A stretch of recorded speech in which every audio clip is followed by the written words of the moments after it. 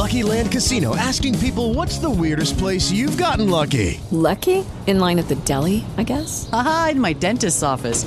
More than once, actually. Do I have to say? Yes, you do. In the car before my kids' PTA meeting. Really? Yes. Excuse me, what's the weirdest place you've gotten lucky? I never win and tell. Well, there you have it. You can get lucky anywhere, playing at LuckyLandSlots.com. Play for free right now. Are you feeling lucky? No purchase necessary. Void where prohibited by law. 18 plus. Terms and conditions apply. See website for details. Okay, round two. Name something that's not boring. A laundry? Ooh, a book club. Computer solitaire, huh? Ah, sorry, we were looking for Chumba Casino. That's right, ChumbaCasino.com has over 100 casino-style games. Join today and play for free for your chance to redeem some serious prizes. ChumbaCasino.com. No purchase necessary. Void where prohibited by law. 18 plus. Terms and conditions apply. See website for details. Hello, it is Ryan, and I was on a flight the other day playing one of my favorite social spin slot games on ChumbaCasino.com. I looked over at the person sitting next to me, and you know what they were doing? They were also playing Chumba Casino. Coincidence? I think not. Everybody's loving having fun with it. Chumba Casino is home to hundreds of casino-style games that you can play for free anytime, anywhere, even at 30,000 feet. So sign up now at ChumbaCasino.com to claim your free welcome bonus. That's ChumbaCasino.com and live the Chumba life. No purchase necessary. VGW. Void where prohibited by law. See terms and conditions. 18 plus. With a new podcast every day of the Premier League season, this is Football Social Daily. Welcome to Football Social Daily. This is your daily Premier League podcast. We're in the middle of an international break at the moment, but there is still plenty of top flight news to go through. I'll tell you what though, because it's an international break, no one's got quite as much to do in the footballing world as they normally have. We're also in lockdown at the moment, so there is absolutely no excuse for not leaving us a review on the podcast and telling us what you think of Football Social Daily. I went on our little dashboard thing the other day. See if you can guess how many reviews we've had in the last 30 days. Niall, you can go first. 3. Ian, what do you think? 2. 0. Bloody 0. Ah. I haven't had a single review in the last 30 days.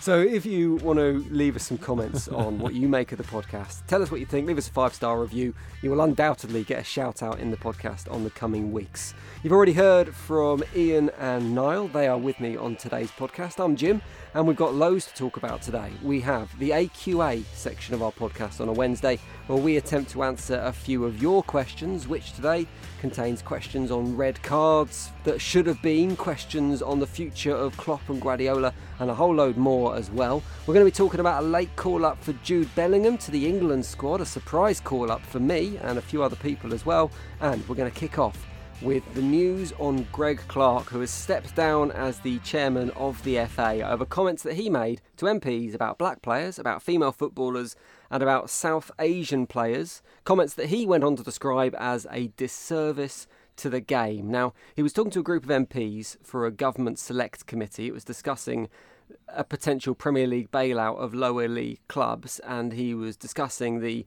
online abuse that some people receive from social media trolls, which is kind of a little bit ironic in a way, I guess, because he was trying to raise awareness of that issue in some respect. So he used the terms coloured footballers to refer to black players, an incredibly outdated term, suggested that gay players had made a life choice, said that young female goalkeepers didn't like having the ball struck at them hard, and he also went on to say that there are a lot more South Asians than there were Afro-Caribbeans working in the FA's IT department because they have different career interests. You kind of almost need to hear him saying these words to understand the feeling behind them, because they weren't words that were used with any kind of malice at all. And it isn't a case of Greg Clark being a massive racist or making hugely racist statements. But what he has done here is he's showed himself to be massively out of touch with modern society and the modern games, and he's used terms that are fundamentally not acceptable now. So I guess the question is, because there was no malice in what he said, it was, I hesitate to use the word a mistake, but it was on his part a mistake. Was he right to resign, Niall? Yes, 100%. And not just because of what he said yesterday, but because of his performance as FA chairman over the last 2 to 3, maybe 4 years, however long he's been in the role. Should have stepped down long before now. This isn't the first time he's got himself into hot water with using erroneous language, and it's not the first time that he's been put under the microscope for underperforming in his role, which is effectively one of the most important roles in our game, particularly in the English game, and it's a position of power in this country. Being chairman of the FA is a huge, huge position of power. Now, it's important for me to point out, and for all of us to point out, that we speak on this podcast and we're three white blokes, and although it's not up to us to say what Greg Clark meant by those comments, I think it is vitally important for us to say that those comments are completely unacceptable. As you mentioned, Jim, they're outdated. It's not up to me to decide whether they're offensive or not, but what I will say is that personally, I don't think that they're acceptable at all. And I think it just goes to show that we've got a dinosaur running our game. Thankfully, now he's stepped away. But this is the point that I think a lot of people are making, and I think this all ties in quite perfectly. Greg Clark is a middle-aged white man who's being defended by some because it was the language that was used in his day. David Attenborough, the TV wildlife presenter, is in his 90s. I don't ever hear him using those sorts of words. So, I mean, I just don't understand why people can't move on with the times. I was taught things in school, and I'm only in my mid-20s, that you are now not allowed to say. I don't say them because it's deemed unacceptable. Just because I was brought up in that manner doesn't mean I can't change how I speak. And particularly when you're in a position of power, you have a duty to understand what you're talking about, when you're talking about it, and how it may come across. Saying, I wasn't brought up that way is no excuse. It's absolutely no excuse. What he said was very, very distasteful. Rightly, he's come under fire for it. He should have stepped down before now anyway because of the poor job he's done as the chairman of the FA, in my opinion. So yeah, I think he was right to step down. I find it baffling that people like John Barnes, for example, has come out and defended him and said, oh yeah, well, you know, in his day, that was an acceptable thing to say. Well, it's not his day. You know, he's called Greg Clark. You can call him Jurassic Clark because he's a dinosaur at the top of the game. Nice. Because that is the that is the way it's going. Have sympathy for that reason, though, isn't it? It's like you can't. Has he been living under a rock for 10, 15, 20, 30 years? I mean, I'm in my mid-20s. Never once have I referred to someone as coloured, ever. It's not been acceptable for as long as I've been alive, which is a quarter of a century. And he's been chairman of the FA for however long, and he's still using that terminology. In a position of power, you cannot use those words, and that is the right decision that's been made, that he's stood down. I think you're right. It's 100% the right decision. But he kind of reminds me of that uncle that you see at Christmas sometimes who says uncomfortable things about your neighbours when he's had a couple of drinks. And it's more of him being out of touch with what's going on. And there's no excuse for being out of touch. So you don't want to excuse it in any way. And it's definitely not the man who should be at the head of the game, particularly in the world we're in at the moment, where right now the football world is making bigger strides towards equality and inclusiveness than it has done in years and years and years with like the campaigns like the BLM campaign and stuff like that. So he's 100% not the right man to be at the head of the FA. But at the same time, and I hesitate again to say sympathetic because I'm not massively sympathetic to what he said. I'm sympathetic to him because I don't think the comments he made came from a bad place, if that makes sense. Okay. Well, then in that case, I won't use the example I was about to use, but let's just say, for instance, Donald Trump, and I don't want to get political on this. Donald Trump sometimes says inflammatory things that are unacceptable for a president to say. Of any country. From a completely different place that comes 100%. I see where you're coming from. You're seeing it come, but it doesn't matter really. No. Effectively, it doesn't matter whether you meant it or not. If you've offended someone, and he's offended a lot of people by his comments that he made yesterday, then you need to face the punishment for that. And the punishment is that he's lost his job. He wasn't the right man for the job in the first place, and it's sad that it's taken for him for it to get to this point, for someone to realise that the leadership at the top of the FA is wrong. And like I said before, I think it ties in all quite nicely that this is a middle-aged white man who's probably quite privileged, who's completely shown himself up. And it just goes to show that we do need someone more understanding, more progressive, forward-thinking, bright, younger at the top of the game, who's able to push the game forward through the diversity and the issues that we face. Greg Clark isn't that man, and I'm glad to see the back of him, to be honest. Well, that ties in quite nicely to my next question, because we could debate the rights and wrongs of this scenario, but there aren't many rights to this scenario. It's pure wrongs, unfortunately. So where do the FA go from here, Ian? What is the next step they take in order to turn this around? Well, I don't think that any sort of middle-aged or sort of maybe slightly older than middle-aged white company director will get their head around this situation. I think it's impossible. I think that none of us who come from a background that's relatively privileged are able to fully understand the battles with which the black community and ethnic minority community in general face in order to get through into the game. Recently, I did a podcast, actually, which was for the same company as Sports Social, which was with Effie Anora, who's written a number of books and is a lecturer, particularly on racism issues in football. His sister is a former Team GB athlete, and his brother played football. Effie Anora, you may remember from sort of back into the 80s, early 90s, played for a number of clubs.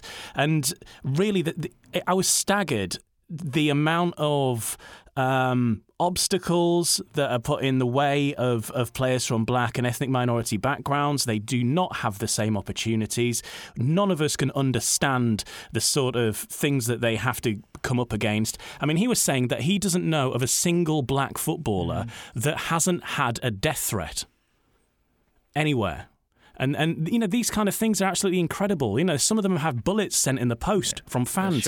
You know, we can't understand the sort of things that go on. And until you have, you know, and so I think that it should be someone with that experience who maybe should be, you know, certainly involved at the higher levels of the FA. And that's the only way they're going to be able to sort of get in a new direction. Somebody that has personal experience, because if we don't have personal experience, it's hard to really understand just how bad some of the problems are in football. And we keep saying that, you know, that we're kicking racism out and things are getting better and we're more inclusive now. But you say that to some of the people that are involved in the sport now, and I think they would definitely disagree with you, because I think in some respects things haven't changed. In some respects, things are getting worse in some areas.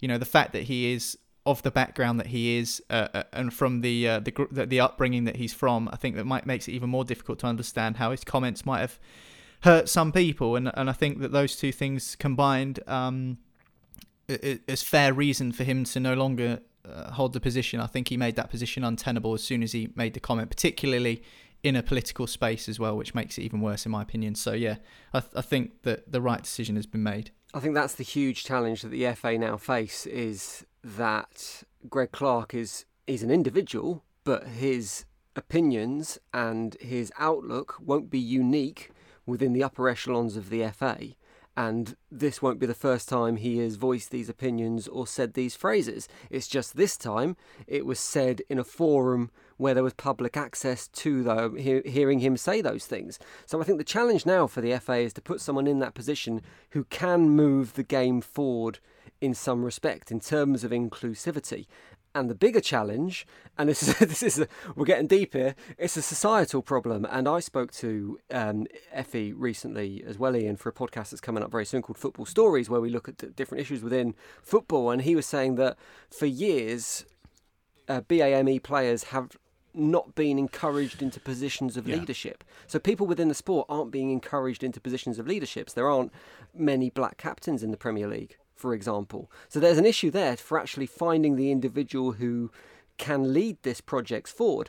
And let's temper our expectations slightly. It took 40 years of campaigning for even the Rooney Rule or something similar to that to get considered in the Premier League. So the idea there's going to be this massive cultural change overnight is probably a little bit ridiculous, but getting the right person in that role to lead it is vitally important, I think, where we stand. And don't forget as well, when Greg Clark took over the job, one of his things was he was going to modernise football. He was going to be the man to deal with all these situations. And then here he is, sat in front of MPs, saying all the things that he originally said that needed kicking out of football. And that's the other part of it as well. It's kind of, you know, his old manifesto was modernising the game, and here he is, you know, sounding like you know, at best, your inappropriate uncle, and at worst, you know, much worse than that. And I get what you're saying as well, Jim. You know, it is the kind of language that was used a few years ago, and isn't acceptable now. And so,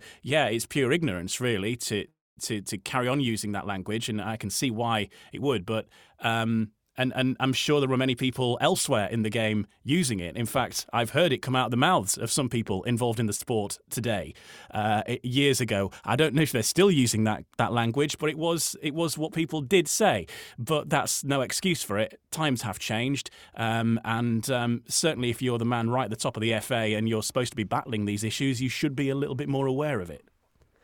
Let's move on to more positive stories involving the FA, because there has been a surprise England call-up ahead of the games over the next week or so that kicks off with the friendly against Ireland tomorrow night.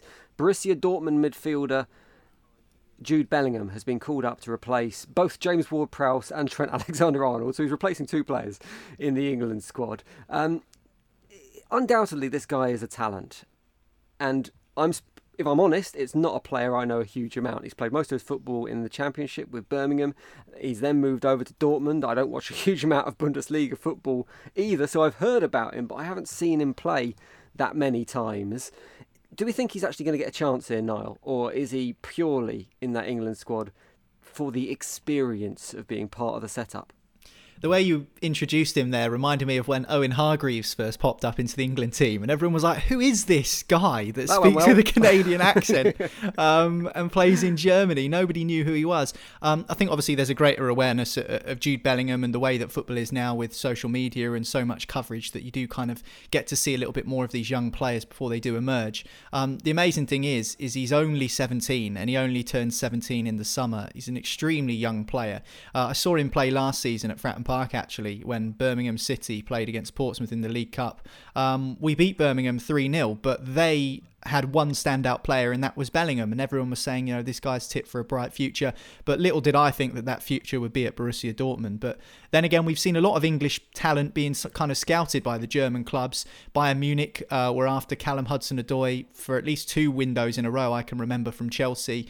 We've seen the likes of Reiss Nelson go over to Germany and play. Ademola Lookman's gone over there and played, and of course the big example is Jadon Sancho. But the fact is, he's not even played 50 league games in his entire career, which only started in 2019 in terms of senior league football, and he's already getting a call up to the England squad.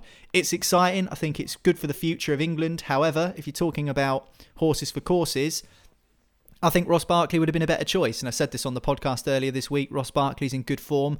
Jack Grealish is performing really well. Those two together have something slightly special, and it's working for Aston Villa. So why wasn't Barkley considered? He's got caps already. He's got that experience of playing for the England senior team. But then again, I don't want to slight Bellingham because he's playing for one of the biggest clubs in Germany, if not in Europe, in Borussia Dortmund.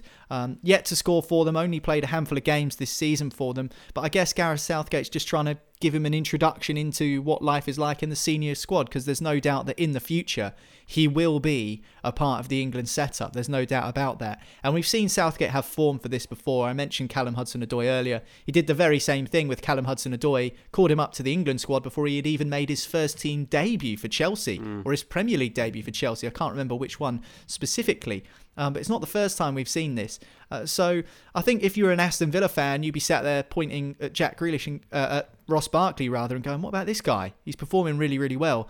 But understandably, Borussia Dortmund are a big club. I'm sure Gareth Southgate's been watching how he's been getting on over there in the Bundesliga. And it's exciting to see him get given a chance. Let's not forget there is a friendly against the Republic of Ireland, and maybe that might be where he gets his first taste of senior Three Lions football rather than the qualification games. But it's an exciting period to be an England supporter with all the young players that are coming through. So hopefully he does well and takes his chance. But personally, I would have gone for Barkley. It's a great thing for Bellingham to be involved in, undoubtedly. But if you are Ross Barkley, or maybe one or two other midfielders in the Premier League as well, would you be feeling a little bit miffed that he's been called up ahead of you this season? Well, possibly. I mean, you don't know what's going on in the background, whether those players have sort of agreed to sort of sit it out for whatever reason. We don't know their condition, I suppose. Yeah, I can see why you would be miffed, though, if you were fully fit and hoping to get in the team, and then a 17-year-old comes along that's sort of not really played a huge amount so far in their career and gets that spot. But I think, as Niall said, a lot of it is down to experience. I'm sure it is very different, probably being among different players. Certainly that calibre of players all in one space. Probably how they go about their training regime and their routine and stuff that when they're all together as a team maybe is different from what they used to. And undoubtedly there are probably differences in how the England team play to what he's used to playing with Borussia Dortmund. There's probably those little intricacies to kind of get in your mind for me next time. And I say, if it's a friendly game as well in there, then probably no harm in him, getting his first cap and getting a part of the team. But I would be, though, personally, I'm delighted that I would be delighted if some of my players weren't taking part in the England team, because I think, as a Leeds fan, the last international break has absolutely demolished that team with the players with Spain that came back injured, player from Germany came back injured, Calvin Phillips came back injured from England, and it was an absolute disaster the last international break from a domestic point of view. So I would say if your players are not on international duty, getting roughed up wherever they are, then there's that silver lining to take, I suppose. I think you're probably spot on, actually. A few players will actually be quite grateful of a little rest at the moment, the way the fixtures are piling up, rather than gutted they didn't make the England squad. So you probably got a point there. Have a day off. We'll talk more about England's fixtures coming up tomorrow on the Football Social Daily podcast. Make sure you subscribe to that so you never miss an episode. We're also going to talk about Brighton and Hove Albion soon. They are the focus on our Floodlight Focus today. We're going to be speaking to Albion Analytics about their season so far. But next, we're going to be answering your questions. It's AQA Day, and we'll do that next on Football Social Daily. Football Social Daily. Subscribe to the podcast now so you never miss an episode. To hear the latest Premier League news for your team, just ask Open Sport Social.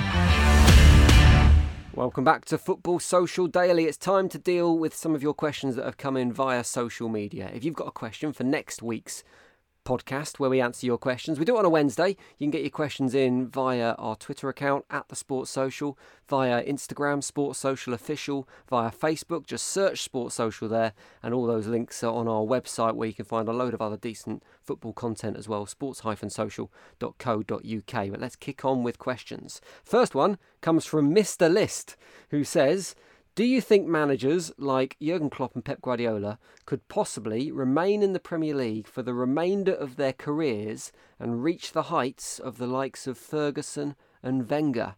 You can go first on this one, Ian. Can you see a 60-year-old Pep Guardiola still managing in the Premier League? Yeah, well, which one's Ferguson and which one's Wenger, and which one's having a reliable FA Cup run every year and all that kind of stuff?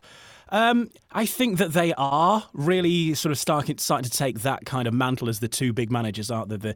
The Klopp versus Guardiola battle is always a fascinating one, just purely because I think that they're both managers that have achieved a lot in their time, and we know that we're going to have a quality kind of battle between the two of them. I don't really think that Klopp and Guardiola really have the sort of needle that Ferguson and Wenger had. I mean, it was a bit of a sort of love-hate relationship for much of the season. And you'd see them at the end of the season. One of them had won the title and they were all best mates again. It does seem to be a bit more cordial between Klopp and Guardiola. Do I see them seeing out the remainder of their time in the Premiership and leaving with a painting of a Spitfire gloriously when they're 75 years old? I'm not sure. I don't think maybe Klopp might. Guardiola seems to sort of have more itchy feet, and we were only talking a couple of weeks ago as to whether Guardiola might be looking for new horizons. So I'm not sure that it will last that long. I think Guardiola probably will want to try his hand somewhere else in the world at some point. Maybe Scotland. He's not tackled that yet. But try and get Motherwell to the title. That could be a challenge for him. But but I think Klopp seems to be happy. I think Liverpool at the moment is a very stable club, of course, and maybe he might last the longest of the two. But I don't think they'll both still be here in 20 years' time. No. I think that's a good point. In terms of happiness, Pep Guardiola seems permanently frustrated in England, whether it's with the tactics or the style of football or just the attention from the press. He doesn't like it, whereas Jurgen Klopp seems to relish the opportunity he's got up in Liverpool. And I wonder whether that makes it almost more difficult for him to stay in the Premier League, because he is so tied to Liverpool now, and we're in a world where I don't think we're going to see managers managing at one football club for the next 20 years. We talk about cycles, and we talk about a need for change and a need for development and new ideas and new faces coming in. So whether a manager can stay at a club for 20 years and keep on maintaining a winning formula is a massive question mark for me. But then if that isn't the case, where does Klopp go from here? He's wearing Beatles t-shirts and talking about how much he loves Liverpool as a city at the moment. You couldn't see him going to like Everton or Manchester United or even Manchester City now because of that rivalry. So I guess that kind of limits how long he can stay in the Premier League as well, to a certain extent, Niall. Yeah, I guess so. And I think actually it's interesting you talk about Jurgen Klopp being this smiley, laughing guy in press conferences. I think he's quite a grumpy character as well a fair amount of the time. And I think the reason that these two characters, Guardiola and Klopp, are so miserable is because they just love winning. They're absolutely obsessed and addicted to winning. And you always find those people that are, Jose Mourinho included, are the most miserable. Because when they're not winning, they're not happy. And winning is the hardest thing to do in football. In terms of whether those two, and particularly Klopp, now that we've spoken about Guardiola, can stay in a role as long as Wenger and Sir Alex Ferguson did. Yes, in terms of their ability. They are 100% good enough to do that. Whether they're backed or not, and whether the ownership changes at Liverpool or Manchester City respectively, for that period of time, I think will be a big determining factor into whether they can stay. Because, of course, the longer that you stay is probably determined by the amount of success you have on the pitch. And you look at the likes of Wenger and Ferguson, particularly Ferguson, when the ownership changed at Manchester United in 2005, a lot of the players that he had that went on to win the league title in the Champions League in 2008 were players that he kind of brought in before that takeover that had kind of been with him. A lot of the class of 92 were still there. Some top other players like Rooney and Ronaldo that had been brought in before that takeover. Whereas after that, things did start to decline on the pitch. I think that was a natural regression for United anyway. And then obviously it culminated with him winning the league in 2013 and then retiring. But there were rumours that he was going to retire before that, a good 5-6 years before that happened. So Constantly. certainly, yeah, absolutely. Almost every season it was, is Sir Alex going to retire, go out on top? Now, I don't think we're going to see that level of domination from Klopp and Guardiola. And the reason I don't think that they're going to stay for that long, it's not that they're not good enough to do it, because they absolutely are. It's just the scrutiny of the game has increased millions. Tenfold doesn't even come close. It's more like 100-fold, because back in the time when Sir Alex Ferguson and Arsene Wenger first came to the Premier League, social media wasn't a thing. Internet forums had barely been a thing when even sort of the turn of the century, when things started to pick up online. So obviously, like I'm saying, not every game was being televised and broadcast. Not every word was being hung on in a press conference. And I think the pressure and the scrutiny and the clamour for change at the top of football clubs in terms of management, I think that is the key as to why managers won't stay for as long as they used to in the Sir Alex and Wenger days. But if you look at Jurgen Klopp, and Liverpool have a long-standing history of giving managers long periods of time. It's only in probably the last 15 years that they haven't done that, with the likes of Hodgson and Kenny Dalglish and Brendan Rodgers, etc. Jurgen Klopp is the 5th longest-serving manager in English football in the professional game. 5 years and 32 days. Now, Sean Dyche spending 8 years at Burnley is a bit of an anomaly in itself. But if you look down the list here, you're talking about someone in the top 10, top 15 longest serving managers in the English Football League.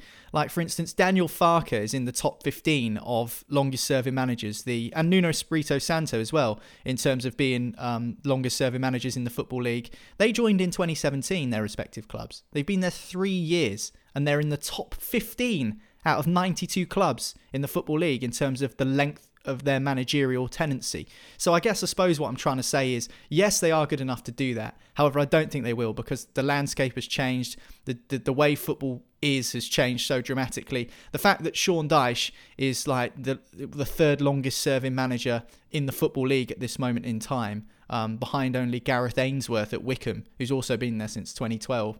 It's baffling. It's baffling because managers aren't given time. You can look through the list. There's lists online. There's lists on Wikipedia. You'd be surprised, actually. You'd be surprised at how high up some of these managers are on the list. They've only been there 3 years, 3 seasons, and they're already one of the longest serving managers in the Football League. So, yeah, I think that's the reason why that probably we won't see them around for as long as Fergie and Wenger. Very different football environment to how it was 15, 20 years ago. Next question is from Daryl Noble, and he says, rather than surprise title winners, is there any teams you think could be considered surprise relegation candidates in the Premier League this season? So I'm going to let you both nominate one team each for this. I'm going to tell you the teams you're not allowed to nominate.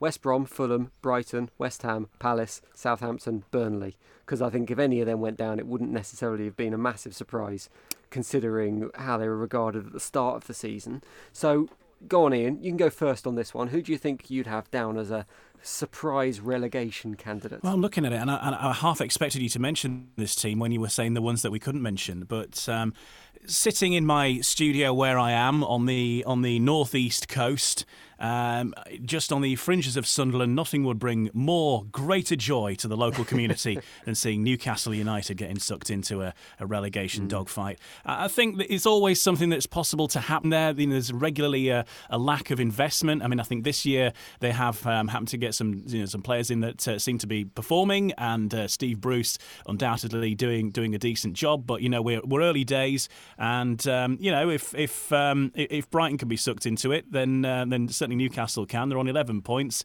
It could go either way, and I reckon that there is a half decent chance of a Newcastle calamity. A few injuries to key players, Mike Ashley refusing to invest if and when the chance comes around later in the season, and before you know it, they're in a dogfight with Burnley, and what could go wrong from there?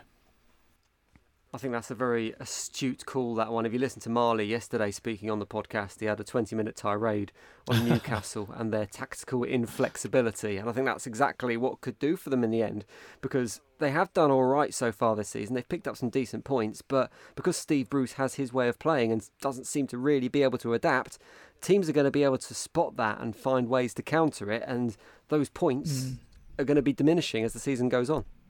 Yeah, definitely. And I think just taking away from what Marley said yesterday, even if you take Steve Bruce out of the equation, look at the teams below them. Manchester United, 14th. They're better than Newcastle. They're going to get better results than Newcastle. They're going to pick up. Leeds United create bagfuls of chances. They're better than Newcastle. Brighton play a decent brand of football, but, as we say, they might get sucked into it. Fulham and West Brom, don't worry about them. And Burnley and Sheffield United, you're probably likely to see those two pick up points and pick up form at least some point during the season. So that was Marley's concern. If you look below Newcastle, Manchester United, Leeds, Burnley and Sheffield United are 4 teams below them. They're in 13th, by the way. 4 teams below them who he thinks could probably pick up some form and overtake Newcastle United. And I think that's probably where his concerns come from. So I think it's a good shout from Ian. Who would you go for then, Niall? Is there anyone else you want to throw into the mix? You mentioned Sheffield United there. I mean, they're rock bottom at the moment. I don't think anyone would have picked them to go down at the beginning of the season. They had a bad injury, didn't they? Jack O'Connell, their centre-back, has had a long-term knee injury, and I think that's really affected them. John Fleck's been injured as well, and depressingly, the behind-closed-doors Premier League table sees Sheffield United rock bottom. They've really suffered more than any other club without fans in the stadium, particularly Bramall Lane, where they fire up that Greasy Chip Butty song, don't they, before every game, and get the fans whipped up into a bit of a frenzy, ready for the action. So, yeah, I mean, Sheffield United, I think the problem is if you look at those players last season, you see how are these players doing that? Chris Wilder's doing an unbelievable job. They definitely overperformed. And, the cliche is to say second season syndrome, but there have been reasons as to why Sheffield United have been down in the bottom clutches of the league at this moment in time. Burnley the same. You look at them and their lack of investment, as we've mentioned countless times on the podcast, and their threadbare squad combined with the injuries, it has really not been a welcome potion for Sean Dyche. So yeah, Sheffield United, I mean, really, I wouldn't say that they were surprise relegation candidates now because of the start they've made, and actually when it all comes down to it, you look at the size of the club and the players they've got, bottom half of the table is probably where you'd expect them to finish. I said always at the start of the season that Leeds United might find it more difficult than people might realise, and I don't want to rub any salt into any wounds here, but They're not going to get relegated, though, are they? I don't think they're going to get relegated, no. But I said at the start of the season, when I saw lots of Leeds fans suggesting they'd finish top 6, top 10, I said, at Christmas, if you're in the top 10, I'll come onto the podcast and do a grovelling apology, because I just can't see how Leeds United are going to end up in the top 10 in the Premier League. Now, they're 15th at the moment. They've played some unbelievable football this season. They've created some ridiculous chances and scored some great goals. But they keep conceding 4. They keep conceding goals at the back, and I think that until they tighten up at the back, they're going to struggle. So they're 15th at the moment. There's no reason why they can't get sucked into a relegation battle. I don't think they will, and I don't think they will go down. But I wouldn't be surprised if Leeds do get dragged down into it. Let's not forget they're a newly promoted side. They've been away from the Premier League for 16 years. They're a very, very good team, but sometimes great teams don't get the job done. And look at Norwich last season, played some decent football, got relegated, stone dead bottom of the Premier League. I don't think the same will happen for Leeds United, by the way. I just think that I wouldn't be shocked if they got sucked into the battle, although it might be a surprise for some. I think the thing with Leeds is, the thing with Leeds, probably more than any other club, is the fans are never happy. You know, they got to the Champions League semi-final, and there was always fans, you know, sort of having an absolute meltdown, the fact that they didn't actually go to the final. And if they got to the final, if they didn't win the Champions League, it won't be enough. And if they won the Champions League, then there'll be something else that they should have won it by more goals, or, you know, there's always something. Leeds fans, probably some of them are getting a bit ahead of themselves. The ones that are sensible, I don't think really had any dreams of being in the top 10 or the top 6 or even the top 4 or winning the league. You know, there's one or two people sort of mooting, we could do a Leicester. Well, no, we're not going to do that. Staying in the Premier League is the first aim for Leeds, for sure. And that's certainly, I would say, Marcelo Bielsa's aim is staying in the league. Anything sort of 15th would be absolutely fine, I think, for a first season. Leeds' issue, as always, is going to be injuries because of the intensity at which they play. And as we've seen, some players have gone down injured. And ironically, they've all gone down injured really on international duty rather than on domestic duty. And that's why they've kind of suffered undoubtedly over the last few matches with not having Calvin Phillips. Pablo Hernandez is ageing a little. Rodrigo was just getting into his stride and he's caught coronavirus. And then there's Llorente, who I don't think's really played for Leeds yet. He got injured straight away playing for Spain. So, if they get all their first starting 11 back, they'll be absolutely fine. But again, injuries could be the downfall. As we mentioned with Newcastle, if they have to go to a plan B, is Leeds' plan B good enough? I would say it's probably better than the other teams down there, if I'm honest. So, I don't think there's any major concern. But, could happen. You never know. Let's do one more question very quickly before we move on to our floodlight focus today. Last one comes from Ruben, who says, judging by the example set by Maguire's tackle on how do you say that Everton player's name? Digne? Is that how you say it? Digne. Yeah, I think so. There we go. That's another classic gym pronunciation of a football player's name. And Pickford's tackle on, how do you say, Van Dijk? Is it Van Dijk? Can players do what they like once the ball is not in play and not get booked? So essentially we're talking about a couple of big incidents recently where players have committed clear fouls on other players but seemingly got away with it because there was an earlier incident that has the players being called back for. So are we in a bit of a situation where the rules need looking at here, Niall? I swear we say this every time something controversial happens in the Premier League in terms of a decision. Should we look at the rules and think about changing them? To be honest, I think there is an element of sarcasm in this question here from Ruben. Can players do what they like once the ball is not in play and not get booked? Well, no, not really. They can't. Particularly after the Van Dijk thing, we saw a load of people saying, so can you just go and thump a player after an offside now and get away with it? Which is a bit of a disingenuous question. Well, ask Eric Cantona how that goes down if you want to karate kick a fan in the chops and see what happens then. Ask one of the players to pull their shorts down and just stand there and see what happens then. I'm pretty sure you'd be seeing some cards being flashed around. But yeah, I think that this is something that just is starting to sound like sour grapes. I feel really bad for those players that have been hurt, particularly Van Dijk, who's had his season finished with a knee injury. I feel bad, but the more we talk about this, the more it's starting to sound like sour grapes. And you can keep going back to that Van Dijk challenge. What more do you want us to say, other than Pickford's challenge was shocking, he should have been retrospectively banned, he wasn't? What do you want us to do? What's talking about it going to do? It's not going to do anything. I mean, we've seen petitions being sent to Parliament for Jordan Pickford to be banned and for the rules to be changed. I mean, listen, yeah, I understand people's anger about it. And yes, there probably is issues in terms of the way that the VAR is being implemented. I'm still anti-VAR. I have been since day one, since a year before it was brought in. I've hated it. I still don't like VAR. I think it's ruining the game. It's sapping the enjoyment out of football, at least my enjoyment anyway, particularly now as well that we're watching games from home. You sat there and people might say it's entertaining, but is it entertaining watching someone get a protractor out and draw lines and all of this stuff? I don't think it is personally. That's just my opinion. But certainly if we take the question from Ruben, judging by the example set by Maguire's tackle on Dean and Pickford's tackle on Van Dijk, can players do what they like once the ball is not in play? You can't go back and retrospectively book someone. You can go back and retrospectively ban someone if the play's been bad enough to warrant them getting sent off. You can't go back and retrospectively book them. If the ball's not in play and something happens and the referee doesn't see it, that is up to the video assistant referee to step in and see it and help make that decision. Obviously, that's not happening at the moment. And I think, again, it boils down to the fact that the officiating in this country is not up to the standard it should be.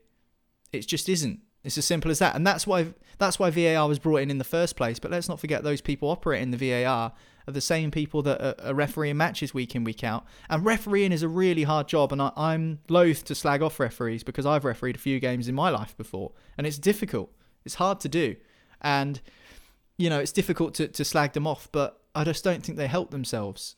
I really don't think they help themselves. I think this is a bit of a pernickety question as well. Can players do what they want? No, of course they can't. The referees have made mistakes. It's a bit crap. Let's just get over it and get on with it. Van Dijk will come back and he'll be awesome. So I'm not entirely sure the use of VAR necessarily applies to this situation either, because I got really boring and got the IFAB law book out this morning and tried to work out. Yeah, I know, that's my life. To try and work out actually what the criteria was around this. I'm not going to read the laws or quote them because that's dead boring. But essentially, after an offside decision or another incident has been called, the action can only be taken beyond that. If it's a foul after that, that's it. No action could be taken. If it's serious foul play or violent conduct, then you can make an argument for some kind of action, be it a red card or a yellow card. And whether, let's take the Pickford Van Dijk situation, whether that was classed as violent conduct, probably not, or definitely not. Serious foul play, maybe there's an argument for that as well. But that's when retrospective action or action can be taken by the referee.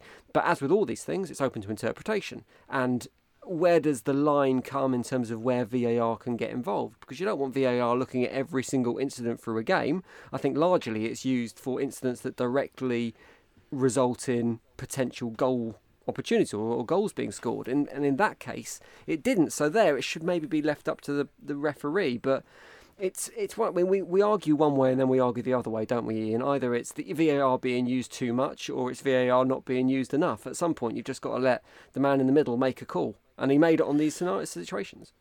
Yeah, but surely I think with VAR, whilst you've got somebody sat in a box somewhere elsewhere in the country watching these games and issuing their thoughts, if you're a referee on the pitch and you've got a player who's clearly in a lot of pain and has suffered some sort of, big injury that you've not seen how that actually occurred, surely there's probably scope for you to be able to just, go and watch a replay just to sort of double check what happened there. And sort of at least be prepared for the question afterwards. Then, as the facility is there, the screen is there, surely you should be able to go over and just say, hang on a minute, I didn't see how you ended up to be on the stretcher. Let me just sort of double check what and surely there's players in his face screaming about what's just happened. You'd think that there'd be a bit of scope there just to sort of double check and at least, be aware of the situation, if not, take action, if you know what I mean.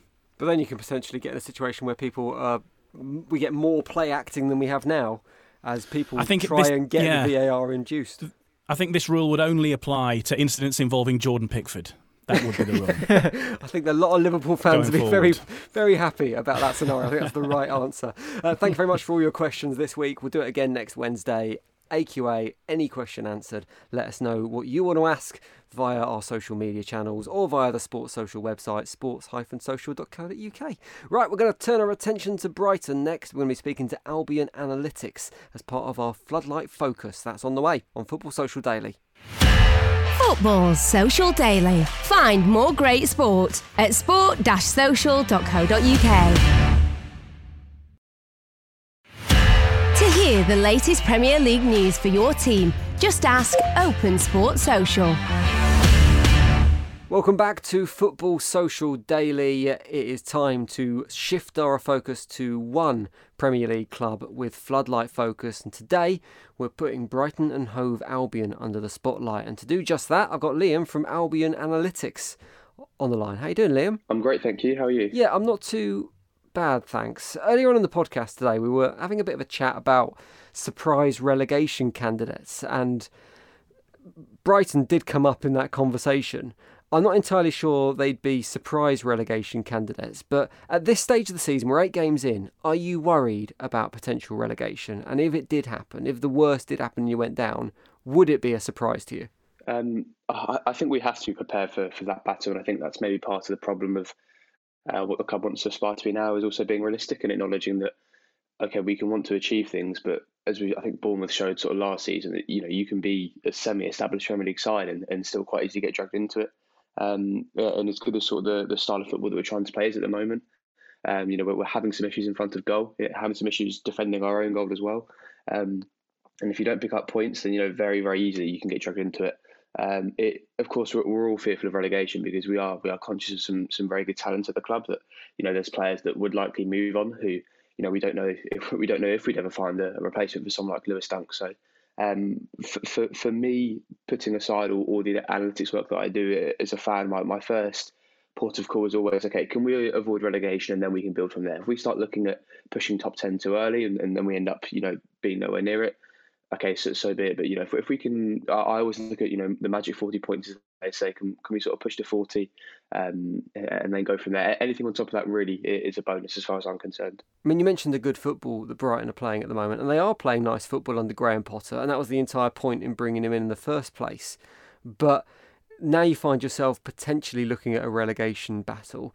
Does it feel like it's worth it? That kind of the ambition to play better football, but maybe battling at the wrong end of the table each season versus maybe what someone like Burnley traditionally do, maybe not so much this season, but play ugly football, but at the same time secure that Premier League status. Of course, and this is the real balance now, I think, more so in modern football, is that there's an increasing demand on sort of the aesthetics of your play. And I think the flip side of it now is that a lot of the people who were really, really maybe enticed, almost a bit seduced, I suppose, for lack of a better word, by sort of the football early on from Potter last season, are becoming probably more increasingly frustrated by the fact that, we're now not scoring goals. And in the first game against Burnley, it was the first game we didn't score, but, missing chances.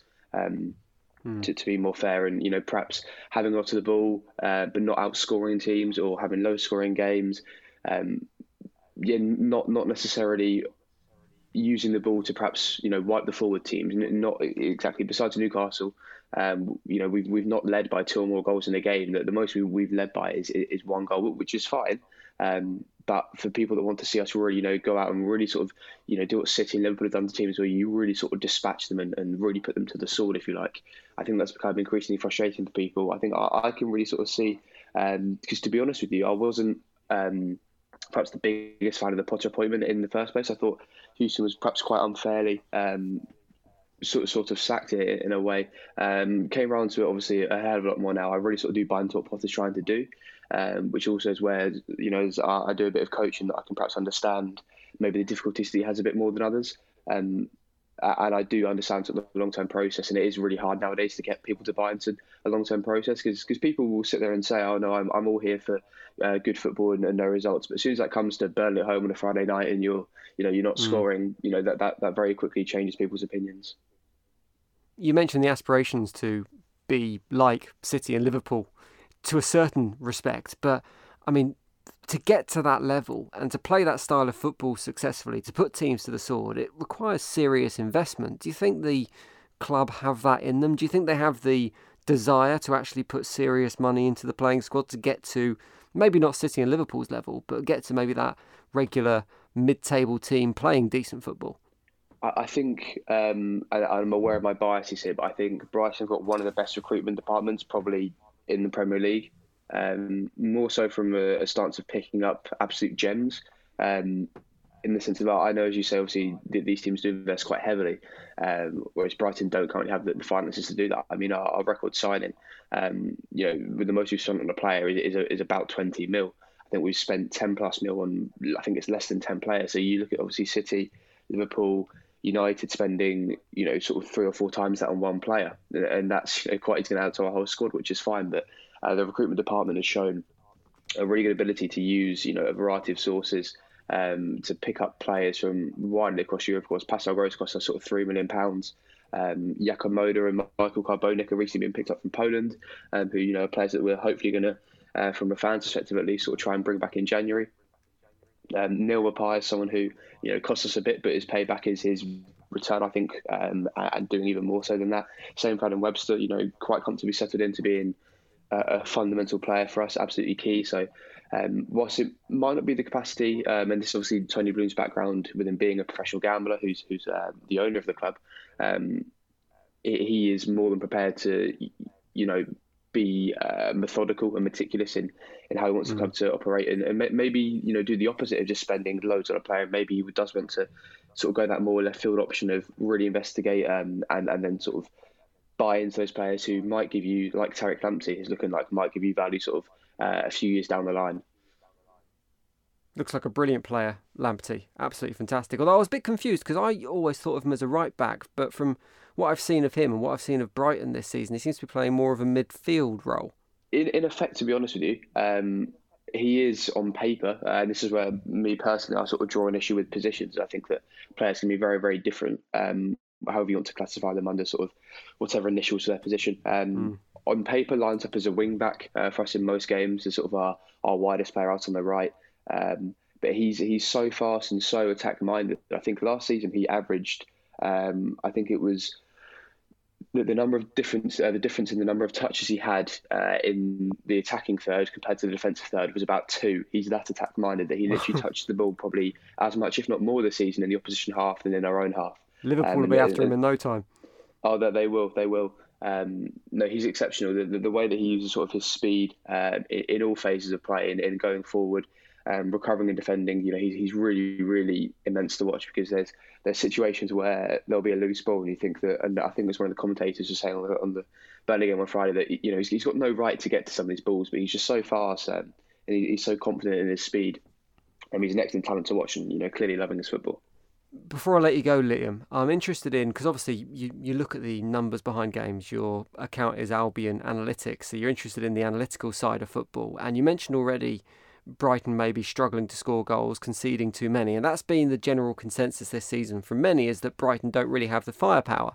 But I was looking at the numbers earlier, and they've scored 11 goals this season, which isn't a huge amount in the 8 games they've played, but it's better than maybe half a dozen other teams in the Premier League. You've got Neil Maupay, who's scoring 1 in 2 at the moment. So is that really the issue? Do the numbers back that up, that actually it is the goal scoring that's the problem for Brighton so far this season? So the goal scoring is a weird one, because if anyone wants to have a look at the expected goals, the XG, we are pretty much bang on, but this is where there's perhaps a bit of an issue with it, is that we've scored 3 times from outside the box.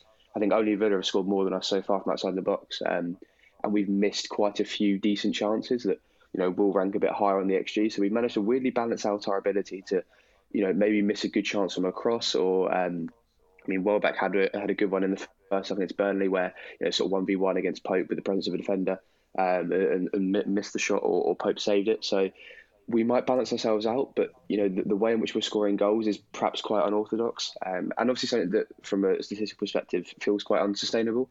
And that's the one thing that I try to sort of say to Brighton fans to maybe relax them a little bit, is that probabilistically this shouldn't continue to occur. I'm not saying it can't occur, but I'm saying the likelihood is that we will really start putting these away. And from a sort of goals conceded perspective, I think we felt a bit hard done by maybe in the first sort of couple of games, conceding some own goals. There was a worldy strike from Reece James on the opening day, but we've also conceded too many penalties for my liking. And I'm not going to sit here and defend any of the penalty rulings, because they're being given at massively disproportionate rate this season. I think the handball rule is very questionable, as are some of the decisions and maybe the inconsistency with which they're applied. But the reality is, if we then take the analytical perspective, is okay, we might not like the rules, but we have to follow them. So let's keep our hands behind our backs when we're defending crosses, and let's not put our hands on players in the box.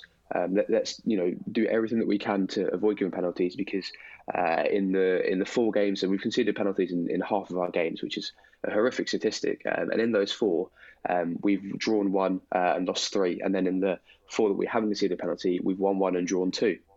And 3 of the 4 penalties that we conceded have been the opening goal in games. So put us 1-0 down at Palace, at Spurs, and I can't now for life of me remember Chelsea at home on the opening day. And then the only game that we didn't lose in that was Palace away, thanks to a last-minute goal. So yeah, it really does sort of show. And I think that we won't be the only team having that problem this season in relation to penalties. But if we can cut those out, pardon me, as well as some perhaps some defensive set piece issues that we've showed, some struggles at times in dealing with sort of free kicks and corners, leading to some good chances. But I think they're very minor things that the majority of what Potter's got in place is very, very good, and sort of those final tweaks might be really sort of the difference between us starting to get some points properly on the board. Positive green shoots. Good to end on a positive as well. Liam, nice to chat to you. I have to say, last time we spoke to someone from Brighton, it was the Albion Roar guys, and halfway through their chat, we had a seagull in the background, which was perfect. And you've let us down. I haven't heard a single seagull. So I'm so sorry. Try harder next time. But if people want to find out more from Albion Analytics, where can they? Over on Twitter at Albion Analytics. Over on Twitter, do come and say hi. Come and take a look at some of the stuff we've got going over there. We've got a podcast going on there as well. There's a Patreon. There's loads of bits and pieces. There's loads of articles. I'm sure you'll find something that you like. And if you don't, then I've probably just wasted a load of my time over sort of the past year and a half. But not to worry at all. Top man, Liam. Nice to speak to you. Thank you very much. Nice to speak to you guys too. That is it for today's podcast. Ian, thank you very much. Thank you. Niall, pleasure as always. Cheers, guys. Don't forget to hit subscribe so you never miss an episode of this podcast. And make sure you do leave us a review as well. Break that 30-day duck for us and we'll give you a shout out later on the podcast. Have a good one. Football Social Daily from Sports Social. Find us on Twitter at The Sports Social.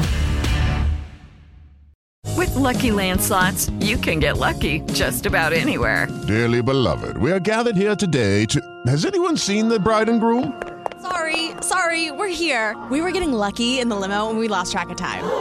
No, Lucky Land Casino, with cash prizes that add up quicker than a guest registry.